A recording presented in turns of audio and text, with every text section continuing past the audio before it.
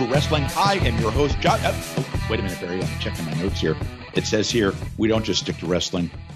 We are breaking kayfabe with Bowden and Barry, my friend. How you doing? I'm $1,000,000 today, Jeff. I was 100%. just getting ready to go to Witchy's, too. So, on this episode of Breaking Kayfabe with Bowden and Barry, the three best friends that you didn't know you had, we are going to be discussing just, a myriad of topics, Barry. Excellent use of the word myriad. We are going to for our match of the week, one of the best angles of the entire decade of the 1980s.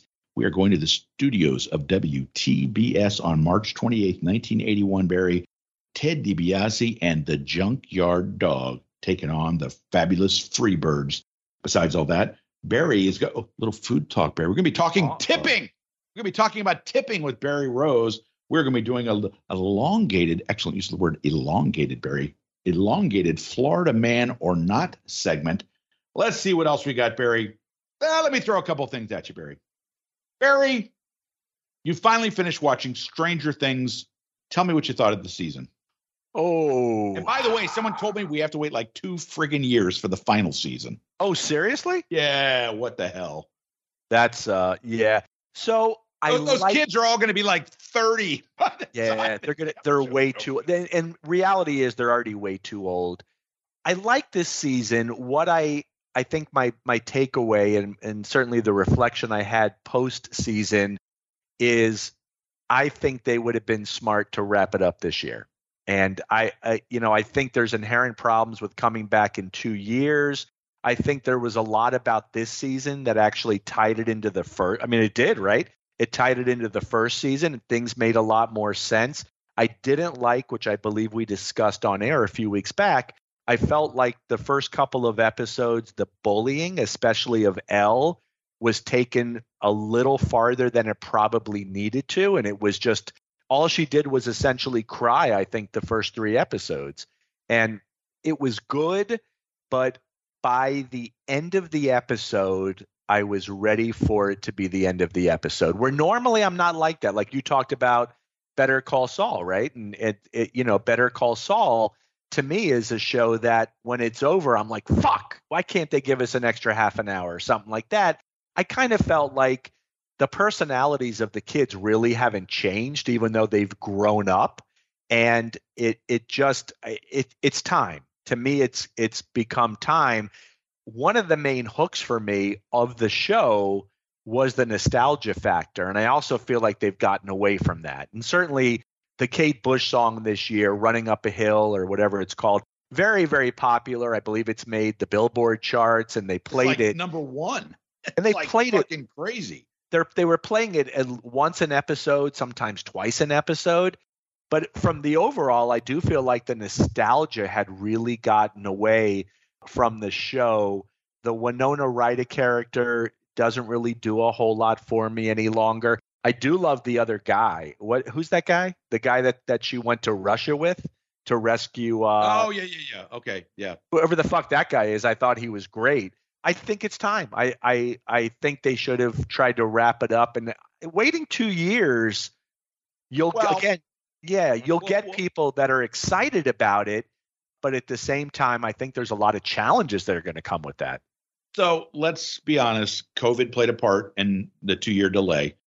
And because of some of the financial problems that Netflix reportedly is having right now, this is their number one cash cow by far. Sure. So, in a way, the thing that popped into my mind was the way that Seinfeld, I'm not comparing it to this, but just this particular aspect, Seinfeld towards the end really was kind of lagging. It really, if you're honest, after Larry David left, it was a different show, but it was such a cash cow, for NBC and for Jerry Seinfeld, that they didn't want to stop it. And so I'm sure part of the reason why Netflix wants to continue Stranger Things is because, this is the one show they have that they're guaranteed to get subscriptions off of, and they're getting money off of.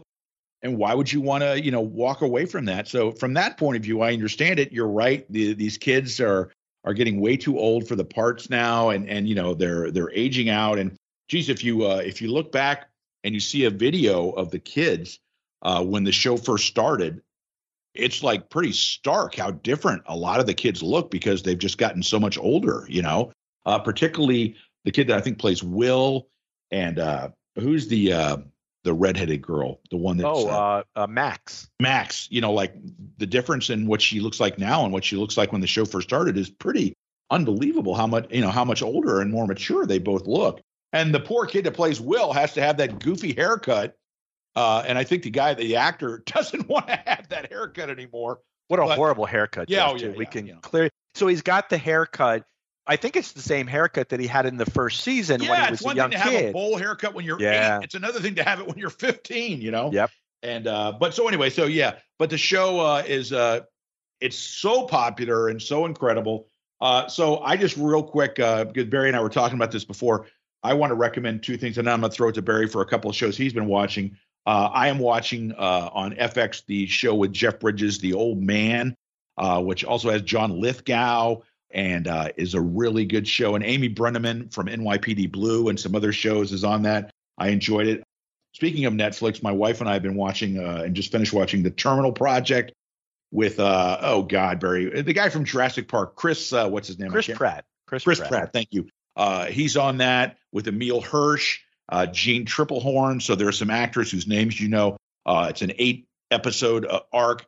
And it's interesting because I've heard that they've already looking into doing season 2, which I thought it was strictly going to be a 1-season run there. So, Barry, you told me about a couple of shows that you've been watching that you really enjoy. Why don't you tell the folks about those? Yeah, absolutely. So The Bear is the show that completely caught me off. I knew nothing about this show. I'm flipping around Hulu, and it's about a chef, and I'm like, you know what? I should give it a shot. And within the first 10 minutes, I could feel my heart racing. I'm sweating a little bit. This is the most accurate description I have ever seen of what life can be like in a really busy kitchen, to the point that it's unnerving, the point that it's I may have to go rest after. Like, it gave me nightmares in some ways. Are you trying to tell me that MasterChef or Hell's Kitchen is not an accurate portrayal? Yes, that's exactly what I'm trying to tell you. And I will tell you, if you've ever read the book, and I know that you're a huge reader, by Anthony Bourdain called Kitchen Confidential, that had a similar effect on me because I remember reading that book and just being like, oh my God, he's captured what it's like. But this television show, in a nutshell, is you've got a classically trained chef who is considered one of the best chefs in the United States. He works at the best restaurant in the U.S., moves back to Chicago, leaves the restaurant, moves back to Chicago to take care of the Italian beef, much like Portillo's, the Italian beef sandwich shop, because his brother has committed suicide. And he doesn't want this to fall by the wayside. His brother leaves him the restaurant. He leaves everything he knows to go run this restaurant. So you've got a classically trained chef who can run a kitchen trying to work in what's essentially a sandwich shop. So it's really culturally, it's very different, but it's also not a comedy. This is something that CBS could have quickly turned into the madcap comedy of the year, right? They didn't do that. This is a drama for the most part. There is a lot involved with it. It is graphic at times with the language. There are some great subplots, but this show delivers from start to finish, from the first episode to the last. Clear to see that season 2 is coming next year. Great acting. The lead actor was on, what's the name of that? Shameless. The Showtime show Shameless. He was Lip on that show. He is a great actor. But for the most part, there's not a lot of recognizable names here. John Bernthal, who you had talked about, was in the recent HBO show. Yes, We Own This Town. We Own This Town. He's on, I think, a couple of episodes in a flashback. He plays the brother who's committed suicide. And then Abby Elliott, who was on Saturday Night Live for a few years, and also the daughter of the great Chris Elliott, is on this show. But highly recommended. The first episode, I think, is 23 or 24 minutes. I posted a link in our Facebook group. And as we often say, if you're not a member of our Facebook group, why not? You're really missing out. It's an extension of this show.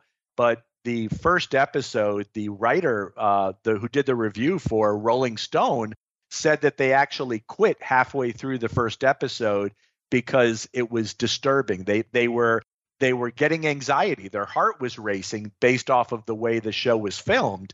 And they also say they went back and finished up the season, and boy, are they glad that they did. Highest recommendation, Michael Herrick posting today, the day before the show is released, in our Facebook group, saying that I understated how good this show is. Holy cow, it is that good. I'd be hard pressed to think that anyone watching this would be disappointed, Jeff. You are a man who is very rarely understated. Understated, Exactly. But so anyway, didn't you say there was another one that you were watching also? Well, Yellowstone, which I mean, that's not a revelation because people, I think it's like an over 30 or over 35 crowd have been watching Yellowstone. I am midway through season 3. It falls into the wheelhouse of shows that you and I would love, Jeff. It's got this Bosch vibe to it, even though it has nothing to do with Los Angeles or police detective or anything like that. But it is an hour-long series that every week it's a soap opera. It develops. Kevin Costner is fantastic in this. And what channel is this on, or what network? I'm watching it on Peacock, so I believe it's on. Do you get Peacock, Jeff? I do, because I'm going to mention a show that I started watching on Peacock, and I've only watched 2 episodes, but please finish up. So on that note, it's on Peacock. I believe the current season, though, might be on Paramount. When I finish up this, I'm going to do Paramount for maybe a month just to binge it and get through it. I don't think I need the Paramount forever, but Yellowstone is that good. It is, and everybody says it. It's, again, this is not a breaking revelation. I just didn't think it would be as good as it is, and it is that good, Jeff. And I will tell you that when I was looking after we finished the Terminal Project, I was looking for a new show to start watching, and I'd always heard good things about this show. I'd never seen a single episode, and I watched on Peacock the first 2 episodes of Brooklyn Nine-Nine. And you said you are a fan of that show? I am. So I've watched, I don't know how many I've watched, but I've watched a lot. That's a really funny show. Yeah, no, and I started watching it. Andre, is it Brower? Is that Andre Brower? The fucking great Andre Brower. Yeah, he's hilarious as the super serious captain or whatever, lieutenant, whatever he is. And Terry Crews, I recognize. The very muscular, bald-headed guy is very funny too. Just a very, very amusing show. And speaking of amusing shows, I was telling Barry before we started recording. So I'm scrolling through one of the channels for looking for stuff to DVR, and I happened to see that Barney Miller had back-to-back episodes. And Barney Miller, and I recorded him, I watched him, and I was laughing. I told Barry, it's one of those shows, and there are other shows like this too, that maybe you didn't watch every episode. Maybe this isn't like Seinfeld to me or one of those other shows. But when you pick it up and you say, oh, look what's there, let me check it out, and you watch it and you're like, why don't I watch this show all the time? Because it's a great show. It is so well written. So many great character actors on there that are just amusing and funny. And you said you were a fan of Barney Miller? I was, absolutely. Yeah. So good stuff. So now, all that being said, Barry, we've got our little TV talk out of the way. Why don't we go to our match of the week?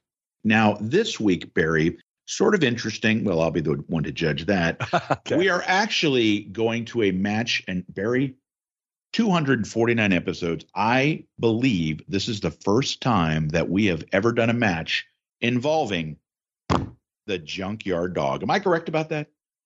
I want to say I thought we did one other match. Son of a bitch, you're here to agree with me. All right. Yeah. But I don't think it was I think it was part of an angle from Mid-South, if I'm correct. Okay. So this week we are talking March 28th, 1981. We are talking Ted DiBiase and the Junkyard Dog taking on, Barry, those villainous freebirds, damn hippie freaks, Terry Gordy and Buddy Jack Roberts with Michael Hayes at ringside. It's the infamous pile driver angle. Barry, you had a chance to watch it on the pristine video copy that I sent you.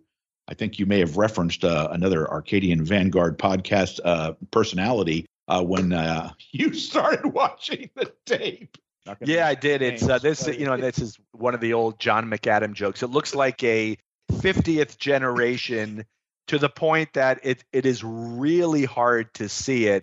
But I'll tell you what, whenever I see something that's literally, and it probably is, all kidding aside, it's probably 7th or 8th generation. It probably did come from McAdam, but it is, whenever I see 7th or 8th generation on YouTube, I always in my head go, well, there's got to be a first generation somewhere, right? Like it had to come. Well, and the other thing you could say is if it's this many generations, it's because it's good enough to where, there were all these copies being made. And in this case, this is certainly good enough, at least in my opinion. What do you think, Bear? Yeah, I mean, this is, I don't know where this ranks, but this is, and I'm sure Meltzer would have had some sort of listing on this. This has got to be one of the top angles of the 80s. Well, as a matter of fact, Barry, I believe there was an article that was written by someone on the top 20 angles of the 1980s. I can't imagine who that would have been that wrote that article. Celebrated author, celebrated writer, raconteur, and man about town, Barry Rose. Where did this wind up on the list? No, I didn't rank them in terms of which one was the best. I just this is 20, and and this of course was one of the angles because when I started writing the article, it had been 7 years, and I still remembered the impact that this angle had on me. Yeah, it really did too, and it had. First off, I think this impacted all wrestling fans because of the believability out of this angle. Secondly, this is one of those angles because in some ways, this is a continuation of the feud with Junkyard Dog, which had occurred 2 or 3 years earlier. I don't know. I mean, but it had been a while, but this is really spectacular. And when you watch the Freebirds, especially at this stage, and this is pre-world-class wrestling, these guys, in my opinion, could have gone anywhere in the country. They could have gone, and they should have been the main events at this stage. And this is 1981, right? So, and I don't care whether you're going up to New York, the AWA that wouldn't have fit in quite as well, but any territory in the country. And look, they were smart. They wound up in Georgia, which was, I always look at Georgia and the Mid-South and Texas as their home base. Like they were really aligned with 3 territories. And I know that they worked in the AWA and they were even in Florida at one point. But you look at them and, for a lot of people, they'll look at them and they'll still go world class, right? With the Freebirds and the Von Erichs, absolutely. Others will look at this and go Mid-South. It's where they cut their teeth. It's where they wound up for so many years. And even when Mid-South became the UWF, they were there. They're there at the end, right? And then there's Georgia, which, in my opinion, is what gave them their biggest national exposure earlier in their career because they were on TBS. And look, they didn't just do great on TBS. They were next level on TBS. They were put in the top programs. They were given great angles. It all seemed to work. And this angle is tremendous, Jeff. And it's, you've got JYD, you've got Ted DiBiase, and you've got Terry Gordy and Buddy Jack Roberts doing the heavy lifting, Hayes on the outside. But, Hayes was one of those guys. And I know, speaking of the aforementioned John McAdam, he had a hot take a few weeks ago, and he said, I don't get it. I don't understand why everybody thinks Hayes was the weak link. I think his work holds up. His work's not going to hold up to Gordy, but I think maybe the case in point, his work holds up to Buddy Jack Roberts. Obviously, Bill Watts didn't think so. Yeah, and that's exactly why he brought in Buddy, because he didn't think Michael's work was holding up. Yeah, but at the same time, Michael's strength wasn't his actual wrestling; it was his antagonizing the crowd, and he was great at it. In fairness to Michael, there were all kind of tag teams that had one guy that was the glue, the solid hand that was doing all the, as you said, heavy lifting in the ring. And then you had one guy that was the personality of the team. Think about Adonis and Ventura. Ventura was the personality of the team, and Adonis was the guy in the ring that was bust. I mean, I'm not to say that Adonis wasn't a great, talker himself, but the act was a lot on Jesse and his personality, and then Adrian was a tremendous worker, and you had guys like you had teams like that all over the place. That one guy was the personality, and the other guy was the one doing all the heavy lifting in the ring. Yeah, look, it makes sense too, and I think you can go through a lot of tag teams and a lot of partnerships, and there are clearly defined roles of who was stronger where. But with that too, this is such an important angle, and this set the tone for a Freebirds and DiBiase feud, which lasted years, and Terry Gordy and DiBiase, which lasted years. 5+ years. That's huge. That's crazy. When does that ever occur? And if it happens now, and let's say the WWE, it's because they're just recycling and rehashing.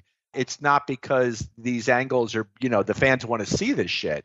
This is just a way that they can recycle and rehash a lot of this stuff. So I'll tell you the real surprise here. First off, the pile driver from Terry Gordy is fantastic. He was always great at that. But at the very end of the match, Tommy Rich gets in the ring. And look, a lot has been made about Tommy Rich over the last 40 years. How did Tommy Rich get the NWA title? He was never good enough to get it. He must have been doing something. And I'll tell you what, if those stories aren't fair, if they aren't true, they're not fair to Tommy Rich, that he had to perform some sort of service to get the NWA title. But at the same time, Tommy gets in the ring, puts Gordy in the corner and starts laying in rights. Tommy Rich's fucking punches were spot on. I mean, I don't know. Did you catch that? Oh, no. Let me tell you something. For people that think that's the only reason he got the world title, Tommy Rich was so fucking over. Yes. Not just in Georgia, too. He was over. Let's remember, let's go on our way back machine here with Uncle Booker. Let's remember the story that Terry Funk told me, that he knew it was time to sell the Amarillo territory when Tommy Rich came in for a spot show or for a spot appearance. And all the girls ran past Terry Funk, who had been the hero of the promotion for 10+ years. And they all ran to Terry to see Tommy Rich because Tommy Rich was on, network or the TBS that went all over the world. So he was the big star all of a sudden. And, there's legitimate reasons why, Terry Funk realized that Tommy Rich was now a national star, and he was a national star. And did he deserve a long run with the NWA title that had, historically gone to great workers? No. Did he deserve a short-term shot with the title? I have no problem with that. So let me ask you this. Talking about who was over at that point, could you say that in a way, and this may seem sacrilegious to some people, did Tommy Rich deserve his spot with a short-term run with the title more than Dusty did? No. The only thing I would say with that, I would say the answer is no. And I'll tell you, Tommy Rich was as over in Georgia as probably anybody was in any territory, right? So whether it's Dusty in Florida, Jerry Lawler in Memphis, whatever it might be, Tommy Rich is right there. The difference between Dusty and Terry, at least in my opinion, Dusty was worldwide. I said Terry. Tommy wasn't. But if Tommy Rich had shown up in 1980 or 1981 in the WWF, would Tommy Rich have gotten the sort of reaction? And all credit to Dusty. Dusty got huge reactions when he went to Madison Square Garden, but he was going there regularly. This is not like, right. And if Tommy Rich was doing that kind of thing where he would show up for the Madison Square Garden shows, maybe work a TV taping or two, and gotten his personality over. And I realized part of his charm was the whole Southern boy thing. And, maybe that wouldn't have played up in New York. I don't know. But, people that just shit on Tommy Rich and say, oh, he shouldn't have got the world title because he wasn't as good as Harley Race or Jack Briscoe. No, he wasn't. But what he was somebody that put asses in the seats because he was super over. Well, look at it this way. Did Giant Baba in 1975 deserve the world title based off of his in-ring work? The answer would be no, though Baba was much better in 75 than he was in 85, No, but yeah. But exactly, Baba was never an elite worker by any means, but he was huge, and it gave his promotion credibility. And this is what they did. And look, this is something that happened. Whether it was Dusty Rhodes, whether it was Giant Baba, whether it was Tommy Rich, and there are others out there that for whatever reason we're forgetting. It gave them the rub, and it popped houses, and that's really what the goal was. Anyway, back to the angle. Angle is fantastic. Everybody does a great job. Even JYD, who also looks good, decent in the ring here, does this, and he does, right? And he does this impassioned promo a little later where his eyes are bugging out of his head and he's kind of lit up and screaming, and he's not just doing the dog bark or that whole thing. He's actually seems like he's legitimately pissed and wants to kick somebody's ass. Well, he has a great quote where he says, he references, and I thought this was very effective. He references what had happened in Mid-South. He references the fact that I've had trouble with these guys before, and every time I get a partner and I face these guys, my partner gets hurt. He references Buck Robley, and I thought that was really, really cool, a way of helping accentuate and get over the angle. Yeah, it absolutely too. And again, I think Tommy Rich, I think he is. I think unfortunately, I think a lot of people remember him from his 1988 stint in WCW or whatever it was called at that stage. He showed up, I'll say, 40 pounds overweight. I think he made his debut challenging Lex Luger for the U.S. title on a pay-per-view or some sort of Clash of Champions, something like that. And he just wasn't. He was overweight, slower. He wasn't to say Tommy Rich. The late 70s, early 80s Tommy Rich, House of Fire.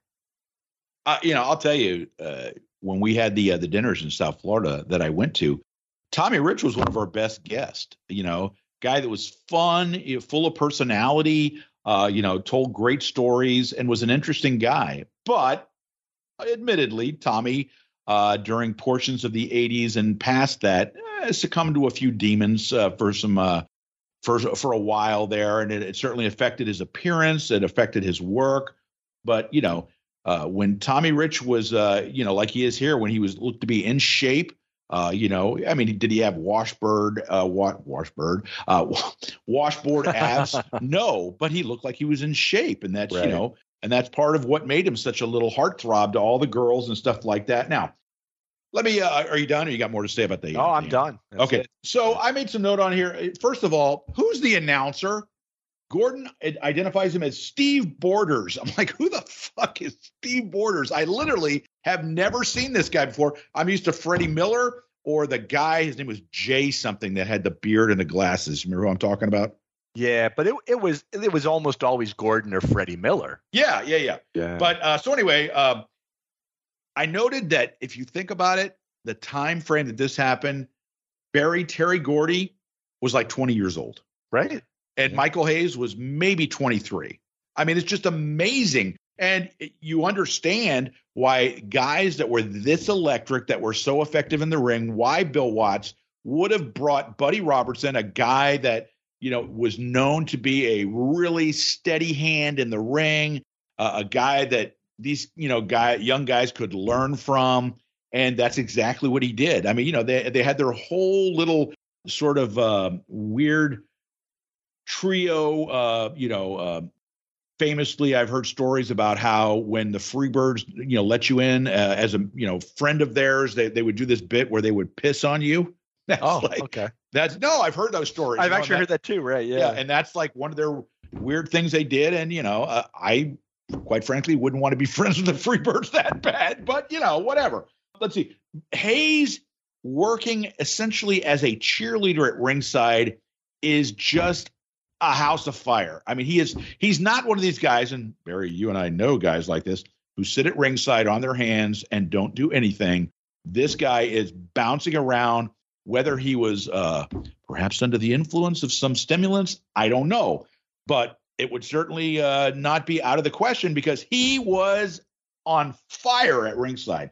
Let's see. I thought that, for TV, usually these kind of matches, they maybe go a minute and a half and then there's some kind of run in and there's a schmaz and it's over. This match goes over 10 minutes. So like you said, you got a chance to see JYD go in and work, and he didn't, shame himself or anything like that. DiBiase looked great. Gordy looked great. Roberts, everybody looks great. It's a strong match for television in 1981. Now, when they get to the angles, it's funny, Barry. I was thinking to myself how history sometimes makes you remember things incorrectly, because I thought these were 5 pile drivers that took place on the floor. Right. And there was only one on the floor, and it was absolutely sold correctly as being devastating. But DiBiase, after the pile driver on the floor, rolls back into the ring. And the second watch, if you watch this match in the angle, watch the second pile driver that he gives him inside the ring that Gordy gives DiBiase, because I literally, in 40 years after the angle, when I saw the second pile driver, I went, holy shit, because it just looks like he absolutely kills DiBiase. Yeah, it's beautiful. And also what's great is eventually Tommy Rich comes in, throws the towel in. And let me point out, while he's doing this, the fans are losing their shit. And there is one female fan at ringside that as Gordy keeps giving DiBiase the pile drivers, she begins screaming in absolute terror. And you can hear it above everything that's happening in the ring, because she is literally afraid for Ted DiBiase and what's happening to him. And wow, it's just, those days are long since past, Barry, but it was so effectively done. As he's, getting a pile driver and he keeps kicking out, Gordon says he's absolutely unbelievable that he's able to kick out of this, and Gordon can't believe it. Tommy Rich throws in the towel. There's a little scuffle in the ring before the Freebirds get out of there. The guys come in, and here's one of these things that is so great about Gordon Solie. Gordon, we've talked about, Gordon and Lance, who was the better one, and they were selling, let's be honest, 2 completely different products, really. Gordon was selling something that was realistic, while Lance was selling something that could be realistic, but also had its cartoonish elements. And I don't mean that in any negative way, because Memphis was what it was, and I loved it. But, Gordon was selling something that was, the way that Eddie Graham wanted it presented was essentially just shy of a shoot, But here, Gordon is like, gentlemen, he is hemorrhaging. Do not move him, because you could do serious damage. And then he talks about they're coming, let's get an ambulance, please. And then after the paramedics show up, he's talking about how they put him out, they're doing a back brace to support him. And then I love this line by Gordon. I've noticed that one leg looks considerably shorter, as if the spine may have been jammed. Apparently, Barry, when your spine gets jammed, one leg ends up being shorter. Oh, yeah, yeah. That's all it is. At least according to Dr. Solie, it was just awesome the way he did it. Let's see. Then Tommy Rich comes out, and he does an interview, Barry, that apparently, I'm going to go out on a limb and say probably would not have been considered politically correct now. Do you know what I'm talking about? Yeah. He says Michael Hayes ain't nothing but a sissy. That's right. That's right. I went, ooh, yeah. Damn. Tony Khan probably would not go for that comment. And then, Tommy Rich extends his hand to JYD, and he says, I want to be your partner to face these Freebirds. Now, I got to tell you, very subtle thing. I like the fact that JYD initially did not shake his hand. He said, that's where he discussed and said, guys that I've been partners with before against the Freebirds always end up hurt, and I don't want to take responsibility for that. And then Tommy Rich says, no, I'm going to be there. I'm going to be your partner. And JYD finally shakes his hand. At which point, Gordon Solie, the booker, says, well, then, as far as I'm concerned, the match is made. Apparently the booker did not have a say in this. Gordon had decided the match was going to be made. And by God, he says it's official. Anyway, and as you mentioned, JYD on this promo right after the angle was absolutely, man, he was just lit on fire. And then Hayes coming back afterwards, and of course Gordon registering his disgust for the whole situation.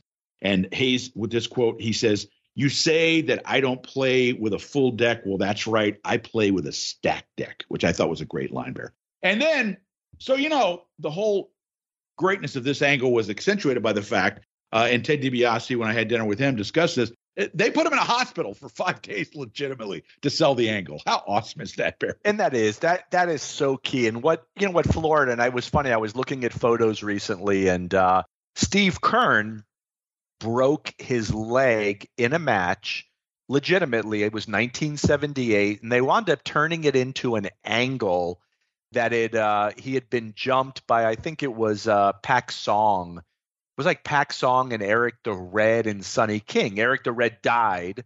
If Sonny you're King, wrong, Bob McKeon will notify you. He will.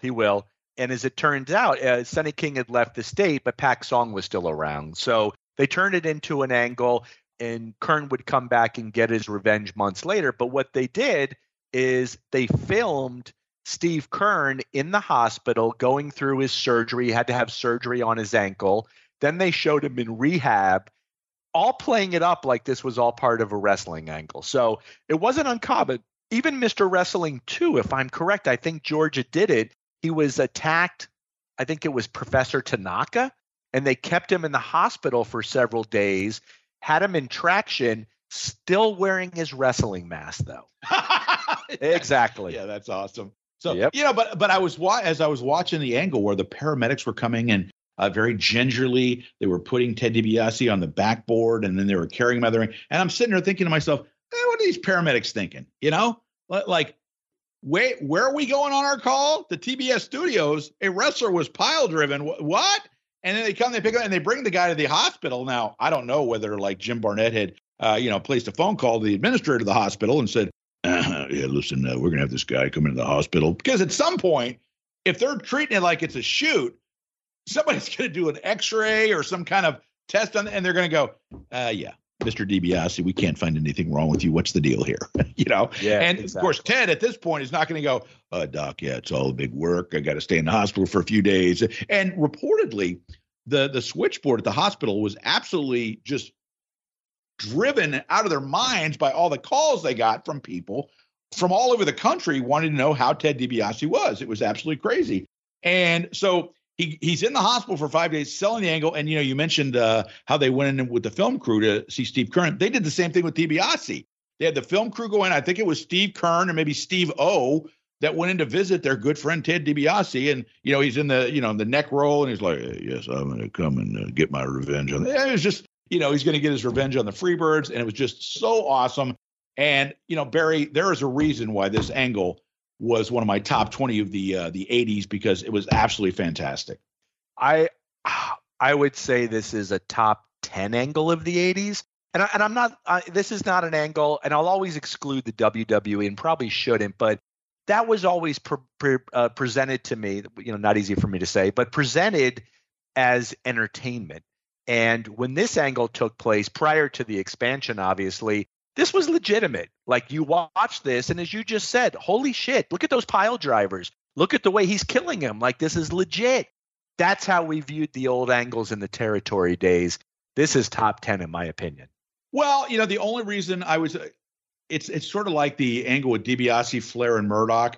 Execution-wise, absolutely top notch. But if what you're going to base on the greatness of an angle is how it registered at the box office, the Murdoch and DiBiase thing, while they had some great matches, including one that was in my top 100, it didn't mean a lot at the box office. I don't know that this angle with DiBiase, as long as it went on, it was tremendous. But this didn't have the sort of impact at the box office that, say, the angle with the Freebirds and the Von Erichs did, which completely lit that territory on fire. Because, famously, there was the story about how Ted DiBiase went up to St. Louis, and Sam Muchnick said, "How things going?" He said, "Well, Sam, you must know in Atlanta it's the shits because our houses are poor." And perhaps maybe that's something that we could discuss at the next CWF Legends Fan Fest in Lutz, Florida, in November. Because aren't we having a guest there that might be able to discuss this angle that was in the Georgia territory at the time, perhaps even as one of the bookers? Let's see who we got, Jeff. We've got Magnum TA Terry Allen is our headliner. He was not a booker there. Not a booker there. Bill Apter. Now, Bill Apter was really tied into the Georgia and Florida promotions, but wasn't booking, right? Nope. Could it be the third guest that we announced? Could it be Robert Fuller? Maybe. Maybe that's who I'm talking about. And maybe Robert could discuss his time booking in the Atlanta territory and the angles that came out of this and some other stuff with the Freebirds. And so when is that date again, Barry, since you can now mention it here on the air? Absolutely. That will be November the 5th. Obviously, tickets are available. We have 3 talents that we have announced. We have a 4th talent that we'll be announcing probably within the next day. Actually, right after this episode drops in just a few hours. And then we have 2 other talents that we're just hoping to wrap up negotiations. November the 5th, 2022. High-level negotiations, Barry? Well, it really comes down to how much beer will be in the mini fridge at the hotel. So if we can make that happen, these two other talents will be there. I'm pretty confident that they'll be there. But very excited for this one, Jeff. As you know, wasn't at my optimum best on a health perspective during the last one.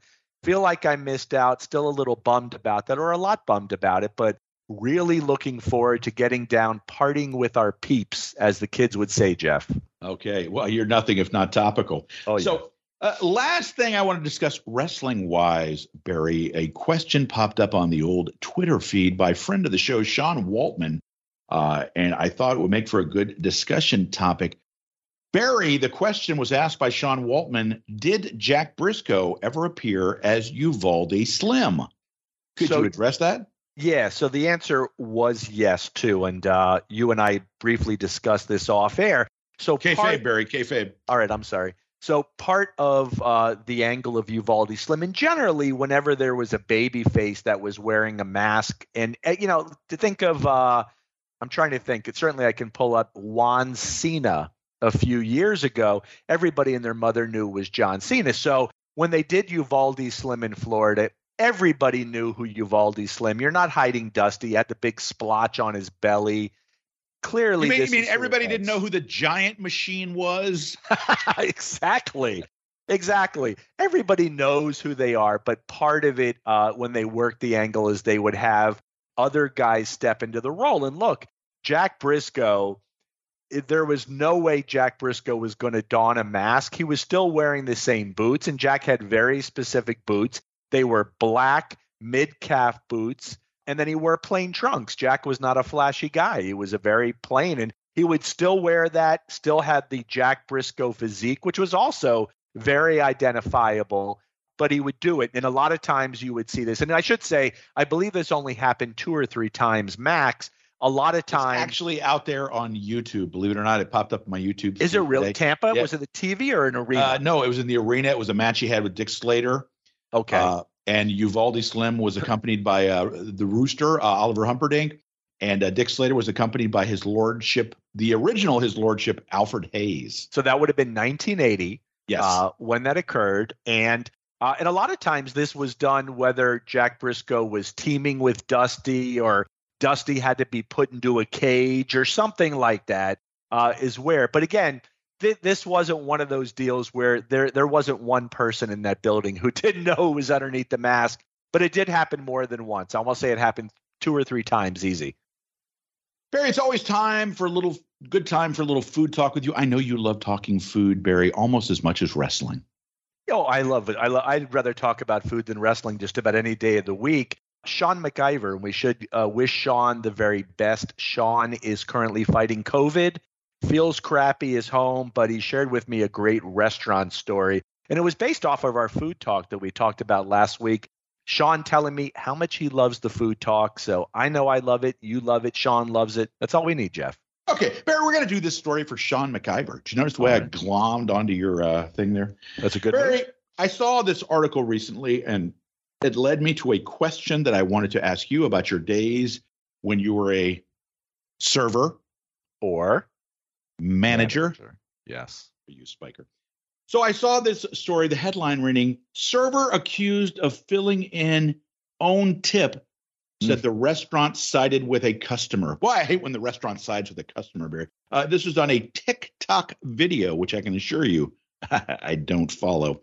So, Barry, according to the article, what happened was there was a server who had was shocked because, let's see here, it posted on social media, it says in the now viral clip, she was shocked after receiving such a large gratuity from the customer, which she says was over $100. Okay. After the fact, however, the customer called and said they wanted to leave $20, not $100. So the man was then accused of changing the tip. I'm sorry. Let me correct that. Her name is Mar, and I thought it said man. Mar was then accused of changing the tip herself in order to slide some more money into her pocket. And even though she said that she would cover the difference of the tip to make up for the mistake, guess what happened, Barry? Fired by the restaurant. So my question to you, Barry, is in your days as either a server or manager, Did you ever know someone who worked as a server who altered their tip? Sure, and that actually fairly frequent. And I think anybody that spent any amount of time in a restaurant, whether you're a server or a manager or whatever you're doing, if you're spending at least a year in a restaurant, there is somebody doing that. This is a frequent thing. The 3 can become an 8, a 1 can become a 7. This was extremely common. And what you would find is that if somebody looked at their tip, and this is not to say all servers, obviously not, but if you've got somebody who's a little unscrupulous, they could look at it and they would actually say, you know what, I can make that 1 a 7. And they would go ahead and do that, and then they would quit. They might quit. They might have already have another job, something like that. So we did, and we generally saw this with employees that were leaving, whether they quit a week, because you wouldn't find out. Phone call is different, right? But a lot of times you get something called a chargeback, which means the customer gets the charge, disputes it, and then the restaurant gets notified. And that doesn't happen overnight. So you would find that would happen. But there were servers that would alter and then we would catch it the next day or 2 days later. So extremely common actually with that. And there's a lot of different scams that people would do when it comes to their tips and all that shit. So yeah, pretty common, Jeff. Okay, so this leads me to 2 questions. First of all, as a former manager, would you recommend to customers who are going to a restaurant to always receive a copy of the receipt? I would. So I would, look, nobody wants to be scammed in any form. And for the most part, sure, this is not going to happen to you. At the same time, and I've learned just from my charges, and it's not even restaurants, it's anything I'm charging. I don't always remember what I've charged. I'm not always. Now, again, if I had gone to, let's say, Mission Barbecue, or that's not a good example, but if I had gone to a restaurant, maybe like a Chili's or so, that's not a good example either because I wouldn't go to Chili's. But let's say it's a right. Let's say it's Look a at family. you, Mr. Snooty. I know, Mr. Snob over here. But let's say I go to a place and my bill is $40, and that's why I'm pulling out a Chili's. I know that I'm not leaving a $70 tip at Chili's, sure, right? So that should immediately populate where I would go. That doesn't make sense to me. But let's say I go to a nicer restaurant, as I did this past weekend, and maybe I'm leaving a heftier tip. I may not notice it quite as much. With that being said, again, this happens all the time. It's frequent. And I have caught restaurant managers working. I have caught restaurant managers working with a server to steal tips. So that was something that happened to me 15, 16 years ago, where one of my assistant managers was actually working with a manager in cahoots. And what made that interesting, Jeff, every manager has a specific duty, right? I'm the GM. You said duty. I know. I was going to laugh at that. All managers have a duty. Yeah, that shit never gets too old, literally. But like I was the GM, but then I had a bar manager. I had a service manager. I had a manager that was in charge of chargebacks from credit cards. That same manager was working hand in hand with a specific server to steal tips and to steal it from the customers. So it wasn't so easy for me to catch it until evidence mounted, and then we were able to do it. Okay, so a couple more questions. Is it more likely to happen at a chain restaurant, a higher end restaurant, or you don't think it matters? Well, the answer to that, I think, would be both. So where it's not going to happen is at a place where, and look, it still could happen, but it's less likely to happen at a place where the check average per guest is going to be low. So, I go to this Mexican restaurant. You were there, El Limon in Ambler. Of course, yes. Yeah. El Limon's like $10 per person. So, what are you going to steal off that? $1 or $2, which also happens, because people don't notice it. But, most people are going to go for a higher check average because it's going to be less likely to catch. A large restaurant because, 400 seats, it's going to be a little more difficult and you're going to have to do a little more work. I think a smaller mom and pop would be the last place that's going to happen, though it still does happen. I think a larger, more fine dining atmosphere based off of higher check average and more seats, again, 420 seats, how many guests are charging through the course of 7 days? If you have 420 seats, thousands are, right? So it's going to be a little more difficult to snoop all this out. And what about if you have a large party? Is it easier to do it with a larger party? Absolutely. Because again, your check average is going to be high. So it's going to be a large party, and you can just slip that extra 100 or 50, whatever it is, right in there. So if you're doing that, would you, as a former manager, recommend that the person bring with them? If you're going, like, let's say you have a party of 10, okay, and you're going to put it on the card, you're paying for the entire group, and you want to try to protect yourself, is it worth your time to take out cash so that you can give cash to the server, in lieu of putting the tip for a large party on a credit card?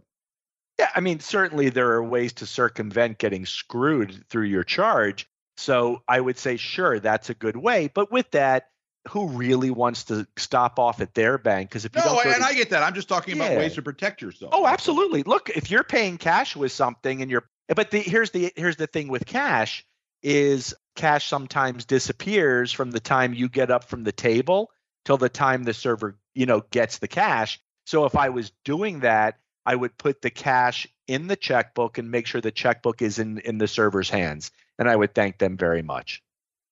Very always fun to talk a little Florida man or not. Are you sitting down and prepared? Well, you're sitting down. Yeah, let's be honest, right? Yeah. Prepared, not quite as much, but sitting down. All right. Yeah. Our first headline, Barry. Man tells police he lit home on fire because, quote, spirits, unquote, told him to. Here we go, Barry.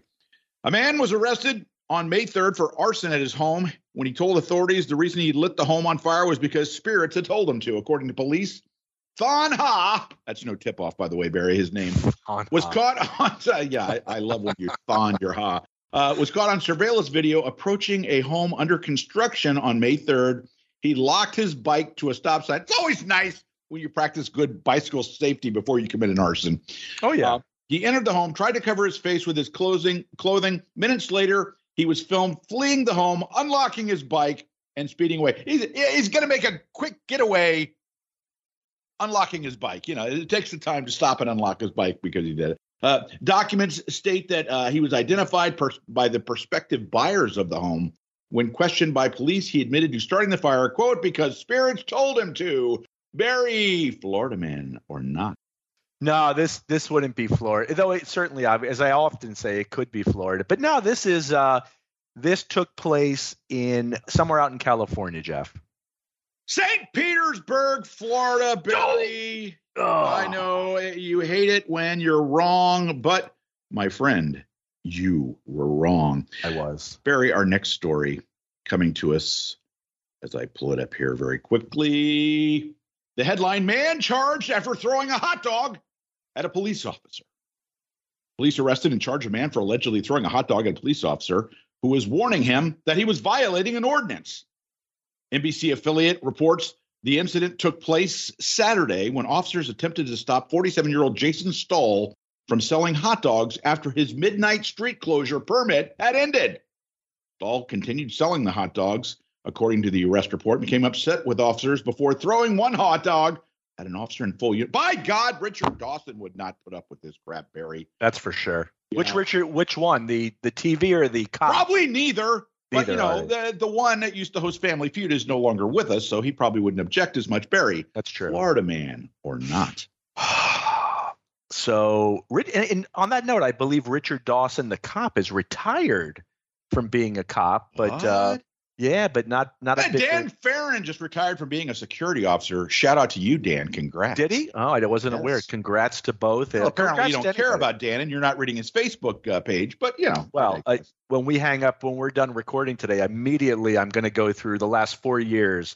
Well, if you don't, Mary Lou's going to have something to say to you, my friend. And I live in fear of Mary Lou, so it all makes sense. We all do, of course. Of course. This story took place in, this is somewhere in the Midwest. Mary, we recently, you and I in a private conversation, I believe, discussed Newport Richey in Pinellas County. Oh, Barry, yes, the good folks in Newport. Throwing hot dogs at the cop, throwing caution to the wind. Was this the story you were telling me about the other day? That with Newport Richie? No. That was a YouTube travel video that I watched. Oh, okay. Describing, I believe it was Florida's trashiest city, and somehow the guy had determined that Newport Richie was that in fact winner. Next, Barry, crutch swinging mom attacks, spits at officers after her son's traffic stop. I hate when that happens. Mom attacked and spat at multiple officers, Barry, striking one with a crutch and punching another in the face after police pulled her over.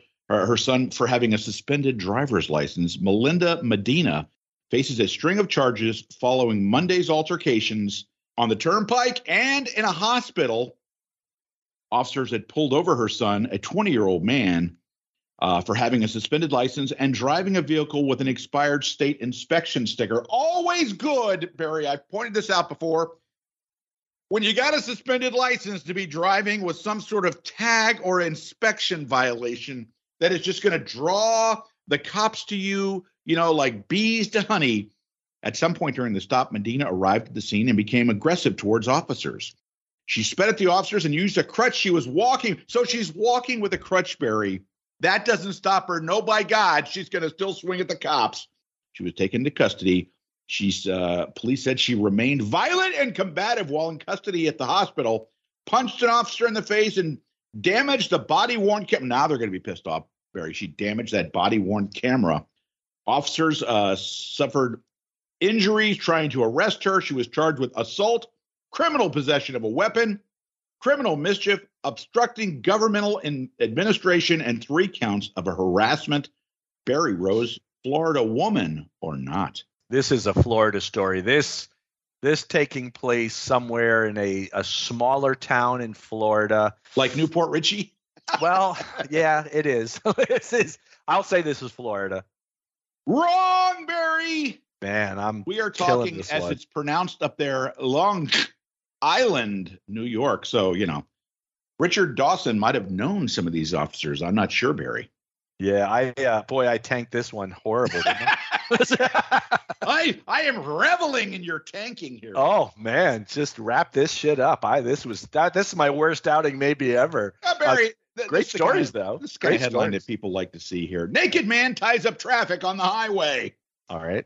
So Barry, I don't know if you've when we reveal where the story took place in whatever part of the country or world. I'm going to have to find out if Barry Rose has been on some sort of holiday recently. He held up traffic on Thursday after walking on the side of a busy highway and climbing on a tractor trailer naked. Facebook users began posting about the incident on Thursday, reporting the nude man was spotted in the southbound lanes. Deputies dispatched to the area, took the man into protective custody, without incident, bringing him to a nearby hospital, shockingly, Barry, for a mental health evaluation. Barry, Florida man or not? Naked guy, probably under the influence. No. It is summer, so it could be warm anywhere. At this stage, I'm 0 for 3. Can I go 0 for 4? Or do I just start saying, yeah, they're all Florida? This just took place, and this is Central Florida. It gets 120 in the summer. It's hot as shit. No breeze. He's crazy. This took place. This is a Florida story. Sarasota, Florida. Woo! There we go. Let's give Barry a round of applause. Finally got one fucking right. Yep. So next story, Barry. The headline, by the way, I want to thank our friends at the Obtuse Angles podcast for steering me towards this one. Absolutely. Barry, the headline: How to Murder Your Husband writer found guilty of murdering her husband. Now, I will say that I have told people that have sent me links to stories before. I do not like stories and will not read stories that involve someone's death. However, there's kind of an angle to this story, Barry. The woman in question had written a book. Let's see. Before I read you the full story, it was about 10, 12 years ago. I'm sorry, 2011. She wrote a story called How to Murder Your Husband while she was married, of course. And then, of course, she was found guilty of, in fact, stay with me, Barry, murdering her husband. I thought that was a little bit unusual. So, Barry, the story goes, a jury has convicted a self-published romance. She's a romance novel. Oh, sure she is. Of course. who wrote an essay titled How to Murder Your Husband of fatally shooting her husband. Let's see, 12-person jury found guilty of second-degree murder on Wednesday after deliberating for 2 days over Daniel Brophy's death, according to reports. Her husband was killed in June of 2018 as he prepared to work at a culinary institute. He was going to be a chef, and she killed him, Barry. Oh, it's terrible. The woman showed no visible reaction to the verdict in the crowded county courtroom. One of her lawyers said the defense team would appeal the decision. Barry, Florida woman or not? Another tough one right there. So any of these stories, let's be honest, could be Florida. Oh, absolutely, too. So her husband was going to be a chef. So conventional logic would say they're younger. I mean, unless it's, if you're 70 and decide, at the end of your life, I'm going to become a chef now. So conventional wisdom would say that they're younger. They are, I'm going to say not Florida with this one, but as you just said, Jeff, of course it could be Florida. Barry, first of all, let me point out that the defendant was 71. Her husband at the time of his death, 63. So apparently, fucking nothing about the world of food and culinary institutes. Yeah. However, the story took place, Barry, in Portland, Oregon. All right, I got that right at least. Oh, yes, we'll give you credit for that. So who starts a career change in a completely different direction at 63, though? Well, some of us start career changes at the age of 60, and that's true. In their 50s. Yeah. I'm just going to say, Barry, next headline. Man gets insurance payout after centipede bites his testicles while he sleeps. Ooh, Barry, let's not even think about that. The story goes, Barry, that the unfortunate man, who had decided to strip off and have a nap on his floor after a hard day's cleaning, woke up to find a monster centipede had latched onto his testicles. I hate when that happens. Let's see. He explained to reporters he was woken up by the sharp pain. It's never good, Barry, when you have a sharp pain in your groin or groinal region. Quickly realized the arthropod. By the way, Barry, I think that is the first time in almost 250 episodes we've ever used the word arthropod. So congrats to us. Had sunk its mandibles, and mandibles, we've talked about the mandible claw, so I don't know about that, into his scrotum. Barry, are you genuflecting at this point and going, ooh, ow? Oh, whenever I hear anything, whether it's, anything snipping in near your genitals, sharp objects, yes. I'm always like that, yes. You're going to love the quote from this genius, by the way, Barry. He said, I was shocked and initially wanted to slam a book down upon it, but I quickly realized why I should not do it. Yes, he's a genius. Barry, Florida man or not? It's a caterpillar. It's a centipede. This would be this will be Florida, yeah, because this will be Florida.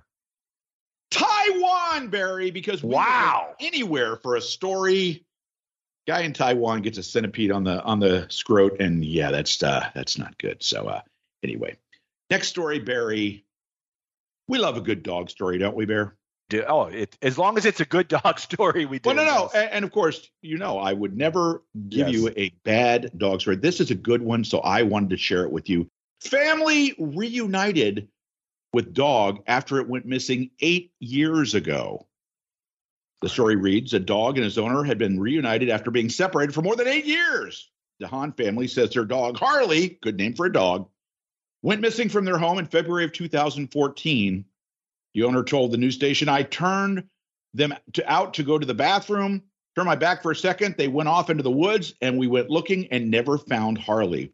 We searched and cruised and looked and put up posters, sent out the wanted, missing pet, just never stopped looking for him. The family then relocated to, and I will tell you where they relocated to. This is not the origin of the story, Barry. They relocated to Missouri, the Show Me State. Shout out to our listeners from Missouri. We're shocked to learn that Harley, who was microchipped, was found last weekend. They then drove over 1,100 miles to pick up Harley. Barry, Florida dog or not? A happy ending for Harley. Thank God. You know what? Dogs deserve happy endings. Yes. Jeff. You and I deserve happy endings. Perhaps we do. We do. This would not be Florida. This is somewhere out west. Fort Myers. Fucking Florida. Shit. Is that Mark Russ country or is that Ben and Kelly country? What was it again? What town? Fort Myers? So funny joke with this one. That's actually We'll be the judge of whether this is funny, mister. Well, anybody at the last CWF Fan Fest will. This is the home of the Hall of Fame guy.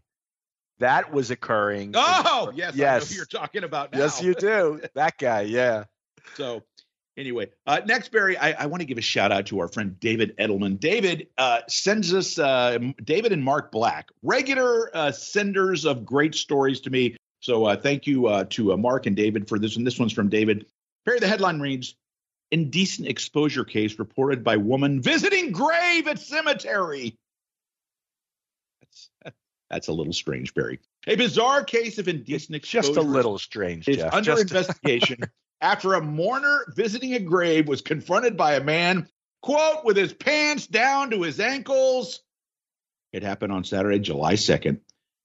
Let's see. The sheriff's office reported the victim advised she had visited the gravesite of a friend. She observed a male. Of course, it's a guy. Of course it is. Nearby, women are too polite and genteel to do this kind of thing. And who was only partially dressed. Exactly. The victim observed the male to have his pants down by his ankles and he appeared to be fondling himself as he watched the victim. Yeah. When the suspect realized the victim had observed what he was doing, he put on his clothes and fled on foot. It's good, Barry, that he put his clothes on. Otherwise, he would have tripped. Barry, Florida man or not? No. This one here took somewhere up on the East Coast. This one took place. Tampa, Florida. Wow. Venerable Brooksville Cemetery. I don't know where the Brooksville Cemetery is. Brooksville is home of two professional wrestlers, retired. Dangerous Danny Spivey. And I can tell you this guy would not be doing that if it was Danny. No, he would not. And Danny Spivey would kill him. Danny would just have to look at you and you would be frightened beyond belief and not do it. The other being Garfield Ports, better known as Scott McGee. Yes, of course, naturally. Yeah. Here, our next story, the headline reads, 10 pounds of meth discovered after being delivered to the wrong address, Barry. Don't you hate when that happens? Yeah, my meth always goes to somebody. Exactly. No, I can see that. Two people face felony counts after 10 pounds of meth. Apparently somebody was planning a party. Wow. That was supposed to be delivered to them, ended up at the wrong address. According to recently filed charges last week, investigators were tipped off by a concerned citizen.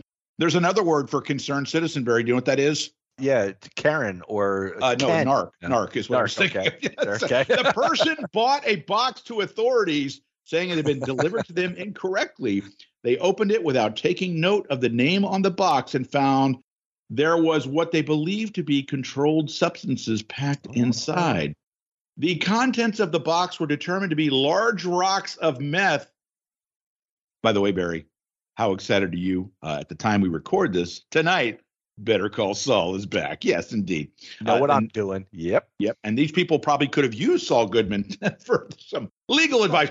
The contents of the box were determined to be large rocks of meth weighing in excess of 10 pounds total, according to the complaint. Investigators learned that a renter at the address on the box had been contacting the building management asking about a missing package. Go figure, Barry. Again, geniuses.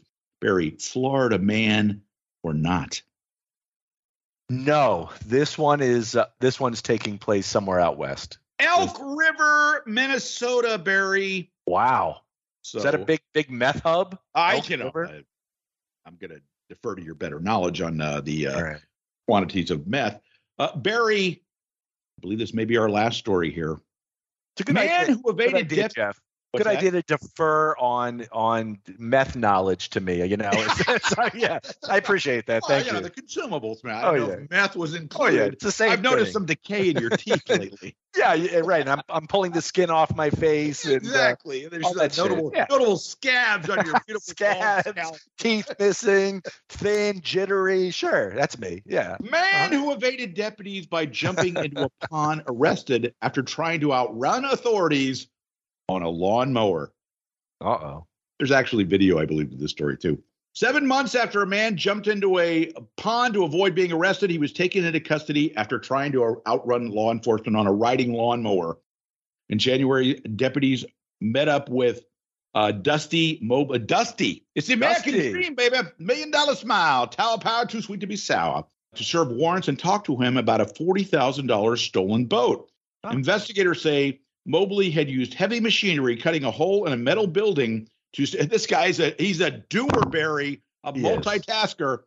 Said that Mobley was on a stolen boat when they arrived. He dove into the pond and disappeared to avoid going to jail. When the deputies caught up to him again, he tried to escape arrest by jumping on a John Deere. Nothing like a deer, Barry, riding lawnmower. Deputies gave chase and ended up tasing him. I'm guessing this wasn't a high-speed pursuit, Barry. Yeah. Florida man or not. Jeff, when you cut, do you cut the grass? Who, me? Yeah. Okay, that's a question answered. Well, first of all, I can tell you that the home where we are at, our backyard is literally covered with trees, so no grass grows. So we have the bed of our backyard is all like leaves and stuff like that, and our dogs, they don't give a shit, and quite frankly, nobody can see it, so who cares? Our front yard is small enough where we basically cut it with a weed eater. Because again, lots of trees. Yeah. So this was, I guess, breaking news on this one. What? As I have lived in mostly apartments and condos, the house that I was with my ex-wife, which she now retains custody of, and that's not a sore spot. So we can.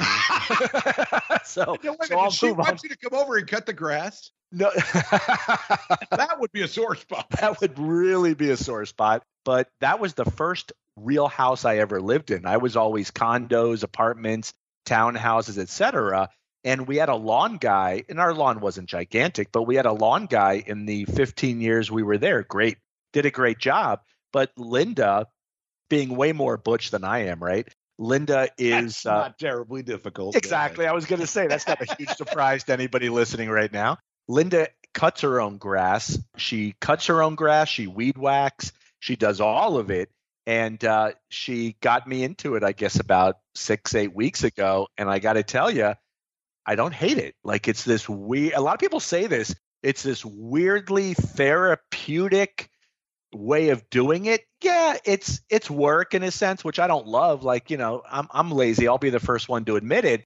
At the same time, the weed whacking, I think, is what I really like. I think that's actually pretty cool. You like working with the power tools, is what you're saying. I do. And then her mower is a gas mower, but at the same time, it's not a riding mower. So you're kind of like Michael Keaton and Mr. Mom. That's exactly what it's almost like, except I think he was more enthusiastic than I was. But at the same time, I'm not actually hating this. I'm like surprised that I'm not hating this. So you never answered, Barry. Was this Florida man or not story? The guy on the riding lawnmower trying to evade police. This is not Florida. Florida man, Barry. Now, I will tell you, it is from Holt, Florida, in the Panhandle. My brother lives in the Panhandle, but I have no idea where Holt is. I will say, Barry, I changed one word in the headline because I was afraid it would give it away. That word, I changed swamp to pond. Same dog, different code. So, but I figured if I said swamp, you'd think Everglades and guess Florida, and I'm going to do anything I possibly can to keep it from guessing the answer correctly. Certainly, which is the right thing to do. And with that, if you had said swamp for some reason, I probably would have gone to Louisiana. That's the first thing that pops in my head if I'm thinking swamps. Now, the good news is we don't have to we don't have to do the lawn in Louisiana in the swamps, because that's a lot of work and there'd be a lot of sweating involved. Let's be honest. Way too much sweating. And the only way I want to sweat is if I'm getting ready to go in either the ocean or a swimming pool. So, well, there's another way that you can sweat if you do it long enough, Barry. Well, long enough. Correct. Thank you. Okay. There's the issue, right? Barry, always good times talking Florida man. We want to thank again, David Edelman, Mark Black, for sending in those stories. Gentlemen, we really appreciate it. So as we begin to wrap up this particular segment, Barry, let me ask you if something that I've noticed is something that you've noticed too on the old AEW. Barry Rose, have you noticed for the past, I want to say 5+ episodes of AEW, at ringside, the guy wearing the paper bag? Oh, I have. Absolutely. Is it a paper bag or like a box even? Yeah, it's one of those two. But I saw that and I went, that's the kind of thing that, if it happens one week and it never happens again, it's just some guy that decided to show up and wear a paper bag.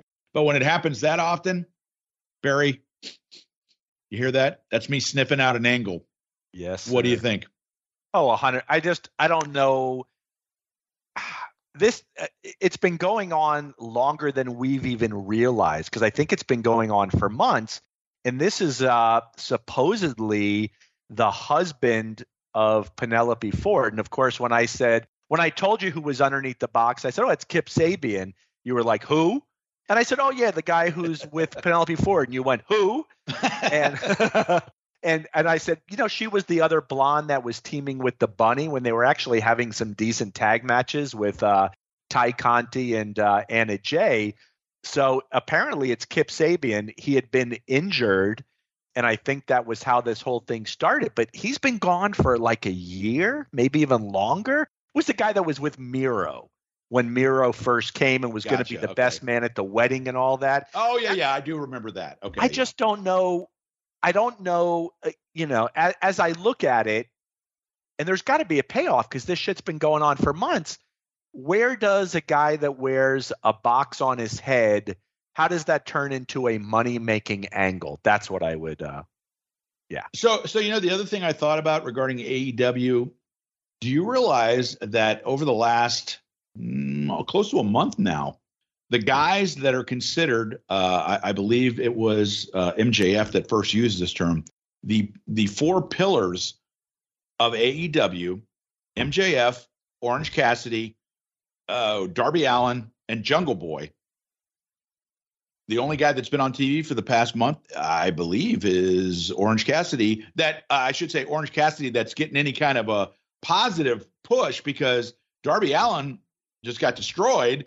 And he's lost his last couple matches. Of course, Jungle Boy with the angle with Christian. And so here you got the four pillars, and there's only one of them that are really doing anything positively. Do you think this is just giving those guys a breather? I mean, obviously MJF is a long-term thing, but are they giving those guys just a breather from getting on TV and bringing back fresh, or what do you think? I don't know. I just don't. Get into the mind of Tony Khan, Barry. I'd like to get into the mind of Tony Khan. Breaking news, by the way, Jeff. Yeah, well, this won't be important except to me. So I have a bucket list of bands I want to see before I get called either upstairs or downstairs. One of those bands, Jeff, is ABC? the band. So two things. I've either told you that a million times. No. You're fucking reading my mind right now. No, I saw something last night about ABC in concert, and I was going to send you the fucking link. You're like, get out of my fucking head, because this is freaking me out right now. I'm thinking, I'm looking into your mind. Ooh, there's some pretty disturbing things. I got to be honest with you. How dare you have that fantasy involving me? That's just, not the kind of thing I want to support. But anyway, continue. ABC. Somebody just sent me a link. There's Warrendale, PA. ABC is playing tomorrow night in concert in Warrendale, PA. Shoot that poison arrow right through my heart, Barry. They're not playing anywhere else near me, and Warrendale is in it's Pittsburgh, essentially. So the question is, do you make the drive? If Linda could take off of work tomorrow and the day after, then the answer is 100%. Otherwise, I go by myself, which I don't want to go. Here's the other thing. The next night, Asia is in concert. It's the heat of the moment, Barry. You got to decide. See what I did there? Right? That's great. Why on a Tuesday is ABC playing in the middle of nowhere, in Allegheny County, but there's no other dates? I'm brokenhearted, but at the same time, I don't think I'll be making it. If it was with the 2 hours, I 100% would be doing that. Okay, let me ask you very quickly. Damn it. ABC, better song, Poison Arrow, The Look of Love, or When Smokey Sings? When Smokey Sings is such a great song. I would say Look of Love was a fun song. Shoot That Poison Arrow. They both were the two biggest songs, and I like When Smokey Sings, though. I think that's just an incredible, incredible song. I love the part in The Look of Love when he sits there and goes, And all my friends keep asking me, they say, Marty, one day you'll find true love. I love that part of the song. So anyway, we've now taken a trip down a rabbit hole with the good folks from ABC. On that note, I will remind you that Breaking Kayfabe with Bowden and Barry, a production of the Arcadian Vanguard Podcast Network. So on behalf of our producer, Sweet Lou Kippelman, and my co-host, Barry Rose, apparently thinking about driving to the middle of bumfuck Pennsylvania to see ABC, I am Jeff Bowden. Sometimes they call me the Booker, and we will see you next week. Barry and I both have to go watch Better Call Saul. Take it home.